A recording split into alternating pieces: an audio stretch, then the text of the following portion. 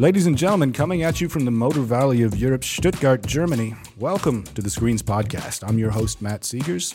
Behind the console is Tom. And today I will be joined by Sebastian Kranz. He's a senior project manager at Bosch Engineering with a focus on project management for infotainment systems and near-range camera systems in sports and luxury vehicles. Mr. Kranz, thank you so much for being on the show. Good afternoon. Thanks for having me.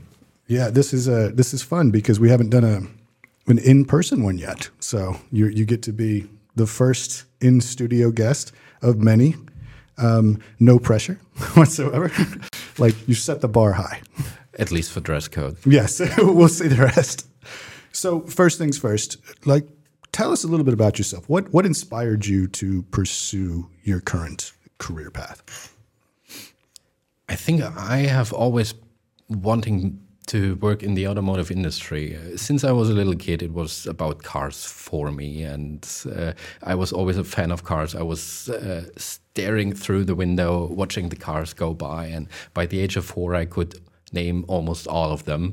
And I guess the path was preset. And later, when I was at school, I had a fable for math and physics and science, and that was already a good start. Mm-hmm. And I told my father at a certain point in time, okay, I want to drive a Porsche. Maybe I want to work for Porsche. And he said, okay, then you have to pick up with your grades a little bit, but technology is already good, so why not become an engineer? And that's what I did. I then went, after my school, I went to university, studied in Munich, mechanical engineering, and that's also very tightly connected to BMW and the automotive industry.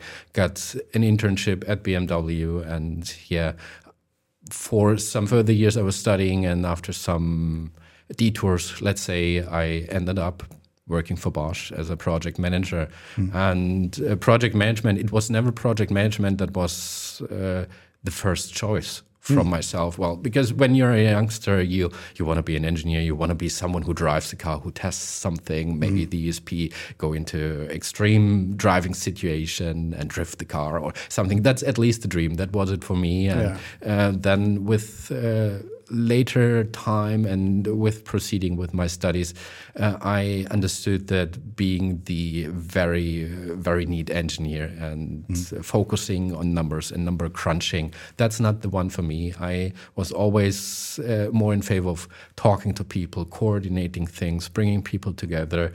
And that's when I understood, so I'm more of a generalist. And I somehow stumbled across the project management job. And so far, I've been doing this for 6 years now. Wow. I mean, it's crazy what your day-to-day must look like, because I know Bosch has a lot of things that go on there. And your specific focus is on infotainment systems, near-range camera systems in sports and luxury vehicles. So I could imagine your day-to-day is kind of a little hectic. Does it just vary? Like, when you show up, is there always a specific thing you're looking to do that day, or is it several projects at once? Well, in my role and with my background now, it's several projects at once. So it's also several customers at once. So normally when you start out as a project manager, it's one project, one customer, so that you can ease in a little bit. But when you grow older and get more experienced, they may give you more to work, and the workload is amping up. But still, it's okay. And for the days being crazy, well, that depends. It's different from day to day. There are days where you start really in the morning right away with one meeting after another, and different meetings, different locations. You have the early meetings with China, with India, for example, and then later in the day you have meetings with more German colleagues, and not so much for me, but for my colleagues, they also have meetings with the US colleagues. They are normally rather in the afternoon, but still from my day-to-day, I try to get some work in between the meetings. Normally, what I say is 7 meetings are also a work day, but then you haven't done anything because you always take some tasks with you from a meeting, from a decent meeting at least. Oh, of course, and you need to follow up on this, and you have more phone calls and more tables to fill and more work to do. And these are the other days. Then, if you don't have that many meetings, you follow up on your tasks and try to prepare some results, try to prepare some decisions for your managers, and just to guide your team through the development process. So you've done this for about 6 years at this point. Yes. So with as fast as like automotive technology has seemed to have gone in the last 6 years, where did you see it from when you started doing this and to where it is today? Like, what are some of the major advancements that you've kind of seen happen over your time managing all these projects? Well, that depends on which part we're discussing here. If we're talking about the product part, then when I started my job there as a project manager, we still had gauges, actual gauges with dial plates and with pointers, like small motors driving those pointers. And then we quickly moved to full display solutions like some virtual cockpits, and now we're discussing panorama displays, and that's mainly what I've seen happening very, very fast in the last 6 years. Isn't that crazy, right? Because when you were first given a car and a cell phone or whatever, what did everybody tell you? They were just, hey, don't use your phone while you're driving. And now everybody has like basically an iPad here, or the entire thing is screens. Like, do you think that that's for like a better thing, or do you think physical dials have their qualities that should come back? My personal opinion is I like these physical dials. I like flip switches, like in the old Mustangs, where you have this loud click when you flip it. That's cool for me. But I also understand that the trends go into the other direction, to having all of these sleek surfaces. You can display whatever you like, and this is okay as well. And it's mainly my job to implement this and to work with this, of course. So I have to find a good in a certain way, and I do. But if I were to buy a car, I would also consider an older one with all the gauges and all the switches. I find that this is the big struggle. Whenever we talk to somebody on the show, it's always people are working on designs and they're working on engineering, or they're working on cars for where they're going to be. Yet, if you're in the industry, you're typically our car guy. Like, you're someone who's used to that. So would you rather have like an old muscle car type of, like if you could have any car, like what would it be? If I could have any car? Any car from any era, anything. I can't choose or pick just one car. If my first choice will always be a Porsche. Always be. Always. 911 GTS as a Targa version. Why Porsche? Why is Porsche your favorite car? Because Porsche is, as you can say, the perfection of German automotive engineering technology. It's so well made. There's so much love for the detail in it, and it's just made for going fast. And that's what is so fun about driving a car. It's of course, being safe in a car is very important, but the actual inspiration comes from going fast and going fast in a safe way. And I think the Porsche guys have been doing a very good job for centuries right now to making nice-looking cars, which are just superior in their technology. And maybe one sign for a car that is very well made is that the design does not need to change very much. If you overlay all of the silhouettes of the 911 model, it's stretched a little bit. There's one or two curves that have changed slightly in their curvature, but in essence, it's the very same car as in the 1960s. And that's, for me, a good sign. And timeless, right? It's timeless, yes. Yeah. And the experience of driving a car like this must be so inspiring. It's like getting a really good suit. Like, I don't think suits have changed that much. Exactly. Yeah. That's a good comparison, actually. Yeah, they just work. That's it. Fitting to my previous answer, of course, some 67, 68 Mustang would also be very nice. Like for the guys who have seen Gone in 60 Seconds, Eleanor is also very, very neat. Yeah, I'm from the U.S. Everybody, I think it's required watching. Like at some point, they show it to you in school. Probably, I don't know. Maybe I just went to a bad school or a great school. I don't know. Like it could be. But still, you're right. Like infotainment systems that are there, those are the future. And I think the way is how do you get infotainment systems to work for car guys? Like what would appeal to you when you're like, what would give you that same kind of feeling? You know what I mean? Like, is that the difficulty when it comes to like trying to figure out these kind of advancements in technology? How do we appease both technological people or like maybe the younger people that just want the screens with the, also doing that with the guys who really like to feel the physical knowledge of the old cars and the old gears and all of that stuff? I think the gap between those guys or those types of guys you just mentioned is very, very big. And I'm not sure I have a good answer to this. For me, what would catch me the most, I guess, is something that is going into the direction of augmented reality, where I have no additional goggles on or anything. I just look through my windscreen and I see more information that is to the eye normally. Normally, I just look through the windshield, I see the street, I see other people on the road, I see other cars, and if there's some additional information, like in 100 meters you have to go there, or there's a stone already that will hit you. That's interesting for guys like me, I would say, really interested in driving, really interested in the material. But I also would say that it is for other people, if there's no big gap between what you do normally and what you do during driving. So not everybody's a car guy or a car girl. Some people are just not into that. And many people are running around with their smartphones in their hands or the eyes on the smartphone while walking through the city.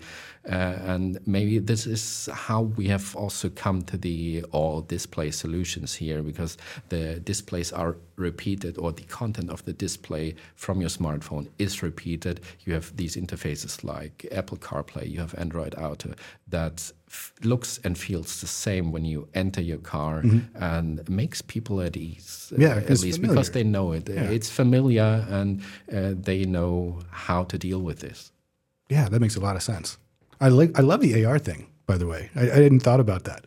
And it's one of those cool things where you're driving and it's both cool for safety, but it might also show you kind of like the intensity of your car and things like this. What do you think about, I always ask these questions because it's such a hot topic.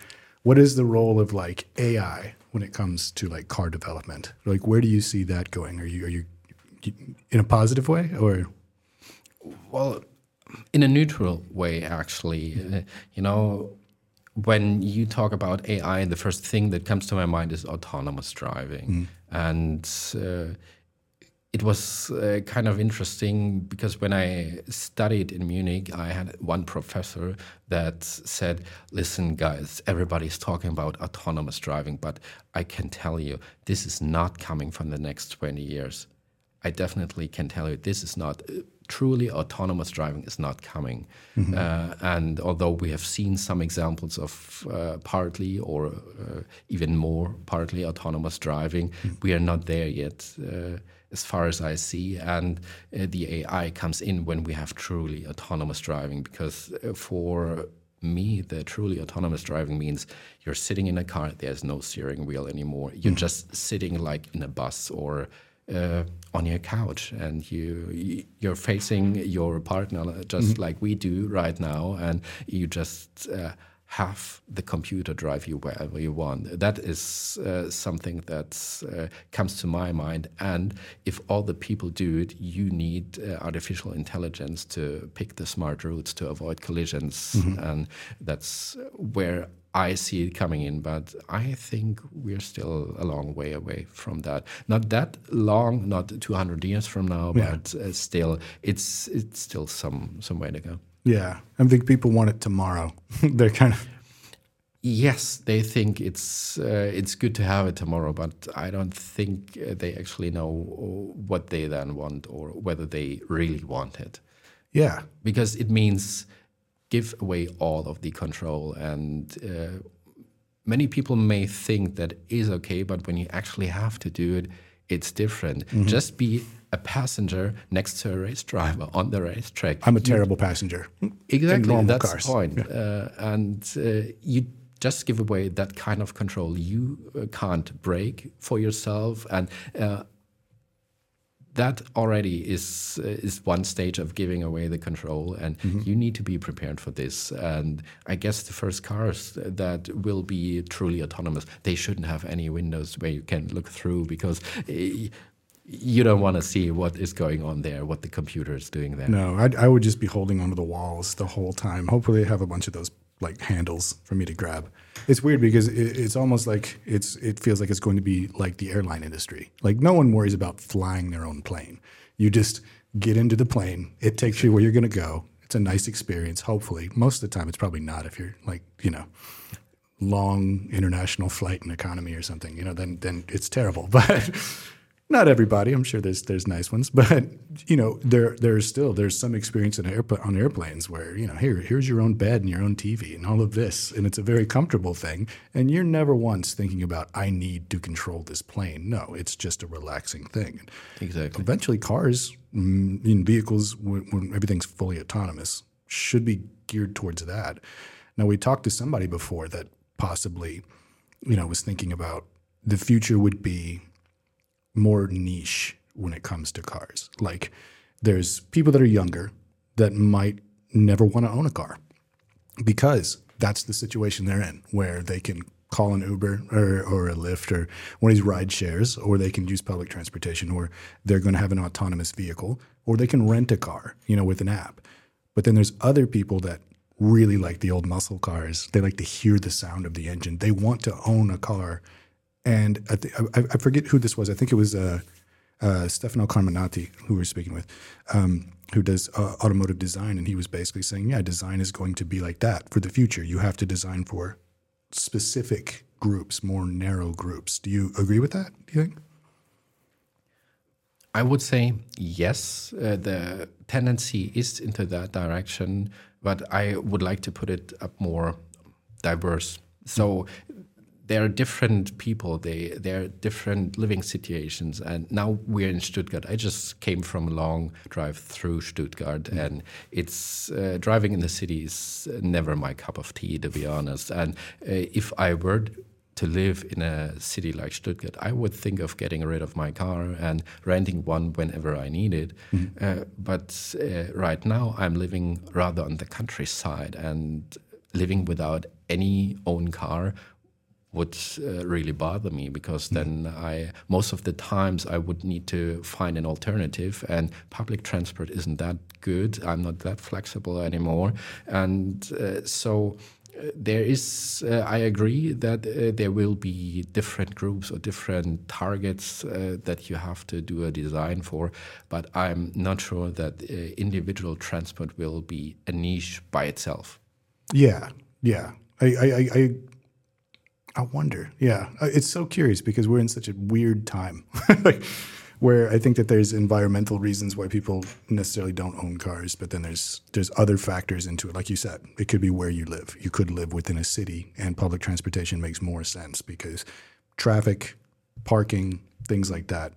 But if you did live in like one of these small villages outside, I feel like it's almost impossible to not have a car, So it's always going to be that. But as the future gets more autonomous, because it seems like everybody's going that way, right? Like it's not something where, maybe I should ask you that. Do you think the future is completely going to autonomous, or is it like a fad kind of thing? Is it just the thing that they're talking about, but, will never actually do? I think we will have it to a certain degree with the fully autonomous, but I do not think that everybody will have it. There, especially if I look at the people living around me and seeing the different generations, seeing different opinions on driving, on cars in general, I don't think that everybody will be happy to drive fully autonomous or anything, because sometimes they just want to stick with what they have. And let's face it, you just need to be able to afford what is coming. And the first cars fully autonomous will not be cheap. Like nothing in the automotive industry, anything that is pioneer technology, it's never cheap, and you need a lot more market share to throw it out wide and to get cheaper. And as long as we have the situation that this is a very new thing, it's not for the broad market, I would assume. Are there any challenges that you faced when, with your career, whenever you're, working with the development of multimedia image-based driver assistance systems or anything like that? Now it does sound like a job. It does, right? But yeah, what are some of the crazy things that maybe you've had to overcome? Like, I mean, there has to be always those situations where, projects have gone astray. You had to get them back on track. I don't know if you can get too many specifics there, but... Well, of course, you always have these kind of situations. So maybe one situation that we had where we got into a delay of the timeline I could see it miles ahead that this is not going to end well here, because we had a request from a customer that was for a project with an SOP, as we say, the start of production, which is basically where we have to have everything ready and our product needs to be released, and they ramp up their car production. That's the SOP, and the SOP date was very close compared to what we usually do. So a normal and good and comfortable project situation is 2 to 3 years. Prior to SOP, we start the development, and in this case, it was 1 to 1.5 years, and it was really stressful. And we got this request already that late, and then we tried to make a good offer to the customer with good support, and then we went into negotiations, and this commercial alignment cost us again a couple of weeks, and we were even later in the line, and then I said, okay, we still have the same problem. We cannot meet that SOP date, so and we have lost a couple of weeks more. So what are we going to do? And then I tried to motivate the team, and the team was motivated. Then that's not an issue, and we did what we had to do. But in the end, the funny thing was we were close to going to SOP. It was not the timeline that they wanted us to do. It was the timeline that I initially calculated out. But funnily enough, it became 2020, and the world had gone into a different kind of crisis, and everybody was delaying his or her project. So it didn't matter anymore. But in the end, we were having a very stressful year, and then somehow we managed to do it all, and the customer was still very satisfied with us because then after the new situation, we had it all on time, and they could deliver their car on time. And yeah, I was never having to deal with that. Before that, I think nobody had to deal with a situation like we had in 2020 and 2021. But yeah, it was a very interesting experience, and I think the ones who came out there are stronger now. Have to be. That's crazy because I don't.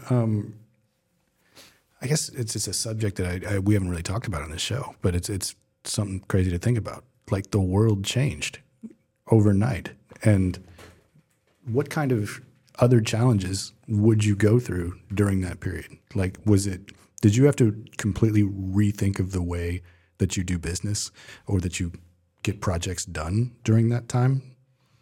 Luckily, not completely rethink, but continue what we already started. So the big topic here is smart working, as we call it at Bosch. So it's coming from the everyday being in the office and being present for meetings kind of attitude to working from home, having more video conference calls and so on. So this was already done before 2020. That's clear because we are a very employee friendly and modern technology company, but still it was not that far spread as it is today. So this was something that was then rolled out very quickly because everybody said, okay, we are in lockdown, you stay at home, you all work from home. And then it became acceptable to do work from home for 5 days a week, which was normally not that acceptable. You could in circumstantial situations, but it was not that far spread. And right now, we have the opportunity to go back to the office, but we don't have to be there for 3 days a week, as in other companies maybe. We have the choice. And with that working from home and accepting that not everybody is present, the way of working in the team changed a little bit.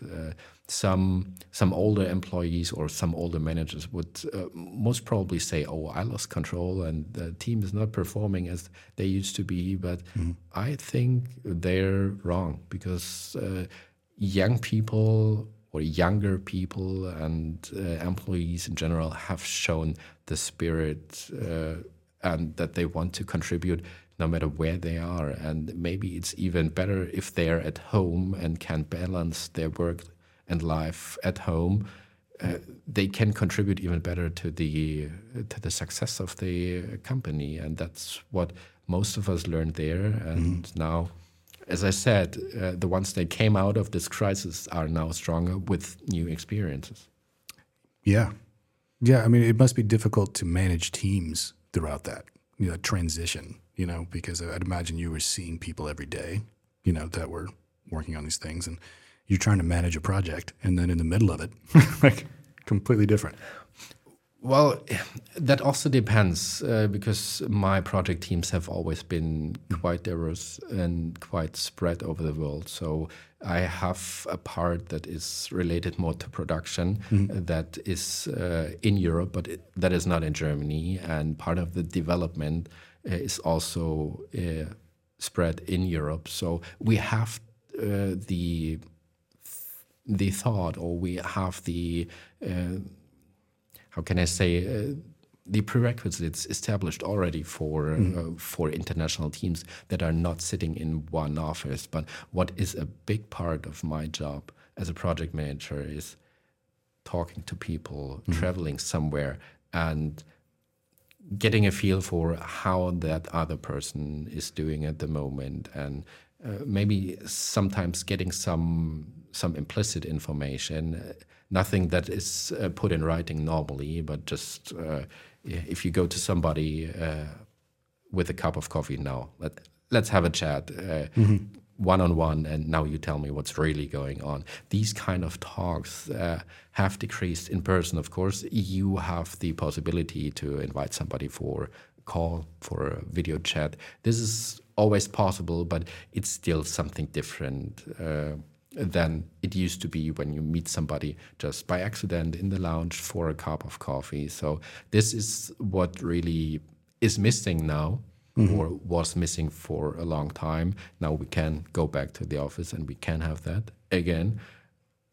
But still, I found out the hard way that this is missing. And of course, traveling. When we were on lockdown, we didn't do any business trips for unless we had a very, very good reason. And mostly just being the project manager isn't a very good reason to go on travels here and there. So something that was a big part of my life and was a fun part of my life just stopped for 2 years. And well, now it's back on and I'm happy about it. Oh, good.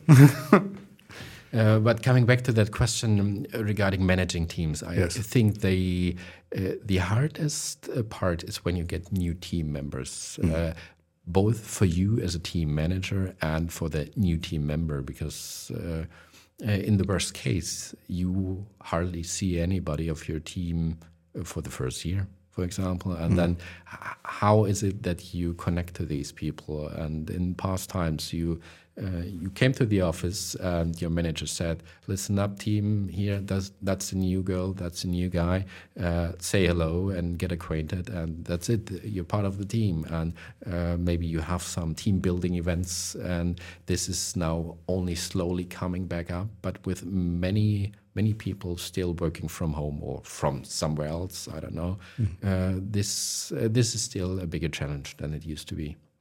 Yeah, I think whenever I got more business done, it was always, I'm not going to send an email. I'm going to walk to that person's desk and I'm just going to talk to them one-on-one. Exactly. Yeah, there's something that kind of is missing about that. But there is something to be said about the productivity that people seem to have while they are at home. And it sounds like what you're doing, you were already ready for this, because of the structure of the team and the company and everything. So worked out okay. Yes, maybe some of the developers are now happy that the project managers work from home, because the project managers were the ones normally on the phone while the developers were trying to get focused and to get something done in the code. And every time when a project manager had an idea, he would walk up to the developer and say, hey, listen, I have an idea. Can you give me an answer to this question? And we, the project managers, then destroyed all of their focus and what they have just built up within the last 1.5 hours. So some of them are happy now. Oh, bet. How do you balance the need for high-tech features with the ease of use for drivers? Did we already ask that? We kind of talked about this already, but... Yeah, we have hit it a little bit. I think it's kind of tricky to balance this, actually, because coming from my very first project, where it was just an instrument cluster, just the gauges that are directly in front of you that you use while you're driving, it's there's not so much high tech that is really well to implement, because you need to have a good legibility. You are not to be distracted from your driving. That's the key thing here. And this is where these displays are good, because you can reduce the content that you're looking at. You can just give one big number, one big speed, for example, that is spread over the whole screen if you're just into that. But if you're choosing to use more information, then you can still beam it up. So it's you always have high priority requirements like legibility, safety, that you need to focus on, and the finesse, let's say, comes later. That's a good word, the finesse. How do you think an infotainment system, how does that contribute to the overall driving experience of something like a sports car, for example? Well, you can imagine in the past, when you had the mechanical gauges, it was pretty much preset what you can see there. Like you could see your revs, your speed, and maybe if your gas was gone, that's when you had some blinking light, and that was it.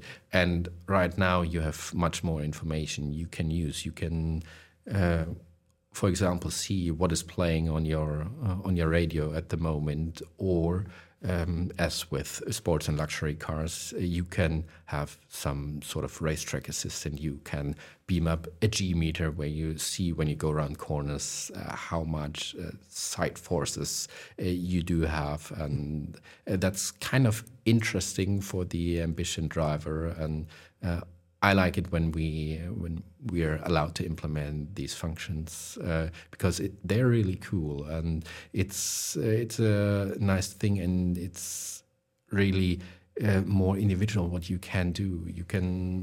you can choose a new skin. So, for example, you don't like the color blue, then you switch it to green, and you still have the same information, and you feel much more at ease because your color is flexible and can be adapted to your needs. That's really a cool thing. That is cool. So you can personalize the driving experience. Yes. Yeah. So what are some technology that Bosch has in cars that people might not know about? But it's hard to answer Yeah. how much tech it is, because it really varies from car to car. There are cars that are entirely Bosch free, which are, of course, not my favorite cars because they come from Bosch. But there are also cars that have a maximum Bosch footprint where they have all of the systems. And I understand the question, what kind of systems do we from Bosch deliver in the car that are maybe less known? The ABS is known, the airbags are known, I guess. Then now we have talked about the infotainment system, and we have also other domains. One big domain is driver assistance domain. All the radar systems, camera systems, parking systems are also made by Bosch, and of course not in every car, but they are in some cars. What else can we offer? We are big in the autonomous driving business already, so this is an emerging technology, of course, but we have some pilot projects which should be in current series already. And maybe what is really new, I think in the city of Stuttgart, there's one parking house which uses sensors of the car and sensors in the building itself that allow autonomous parking. It's called automatic valet parking. That's really cool. So yeah, have you worked on any technologies that are pretty common in cars now? Well, indeed I have. If you drive a modern car from a specific German brand. Can't tell us. Well, I don't really know if I'm allowed to do so, but Gotcha. I don't want it to be cut out, so just Okay. I don't mention the name, but in these modern cars, we have this full display infotainment solutions or virtual cockpits, let's say, and I've been part of that, developing this or leading the development in these cars. And I think right now, if you drive such a car of that brand, you can hardly go without buying this system, which is kind of interesting. And as you said before, I'm not only a project manager for infotainment systems, but also for camera systems. What is meant by this is these parking camera systems. So you may own a car that has a rear view camera that is also a possible product from us, but also the surround view systems. When you switch to reverse gear, and then many cameras come into light or into life, and you have a surround view. You can see what's left and right, and where's the curb, and do I hit anything? Where are the trees? This is also part of one of my projects that I recently concluded, not with a German car brand, but still it's something that we have done. And truth be told, you said before, I'm working for Bosch Engineering, and the concept of Bosch Engineering is we are part of Bosch, and we take the existing portfolio that is there with Bosch for the big customers, big in the sense of high volume customers, and we adapt this existing off-the-shelf technology as good as we can and give it to the low volume manufacturers. Sometimes they are part of a big group, or sometimes they are individual companies, but we're mostly doing off-the-shelf products, and we adapt this. So almost anything that we then sell to the smaller customers is already there with the bigger customers.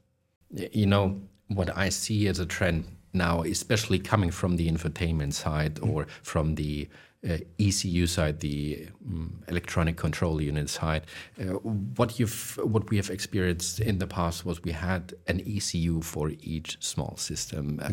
A modern car had up to 50 or more individual ECUs. And what we now see is that this is dramatically reduced to so-called domain controllers. So you open up a domain, which is like driver assistance or infotainment or motion for the vehicle, and you just take more powerful ECUs and you condense it and you put more features on these powerful ECUs. And this is where I see the trend at the moment. There are already examples where this has been successfully done in the industry, and Bosch are now also jumping on that chip. And I think it's really interesting what we're going to do here in the next couple of years, because it's a big change in the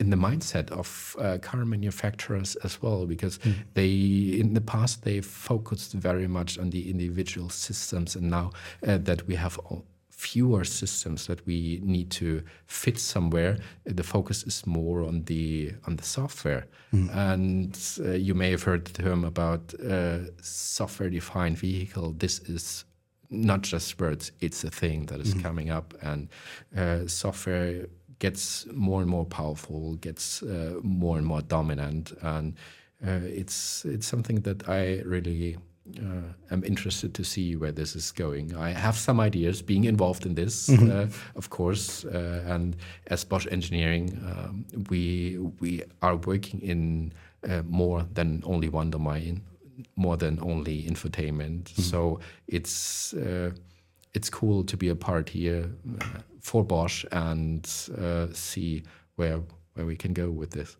Yeah. Did you ever think when you were 4 years old looking out the windows at these cars that this is what you'd be doing?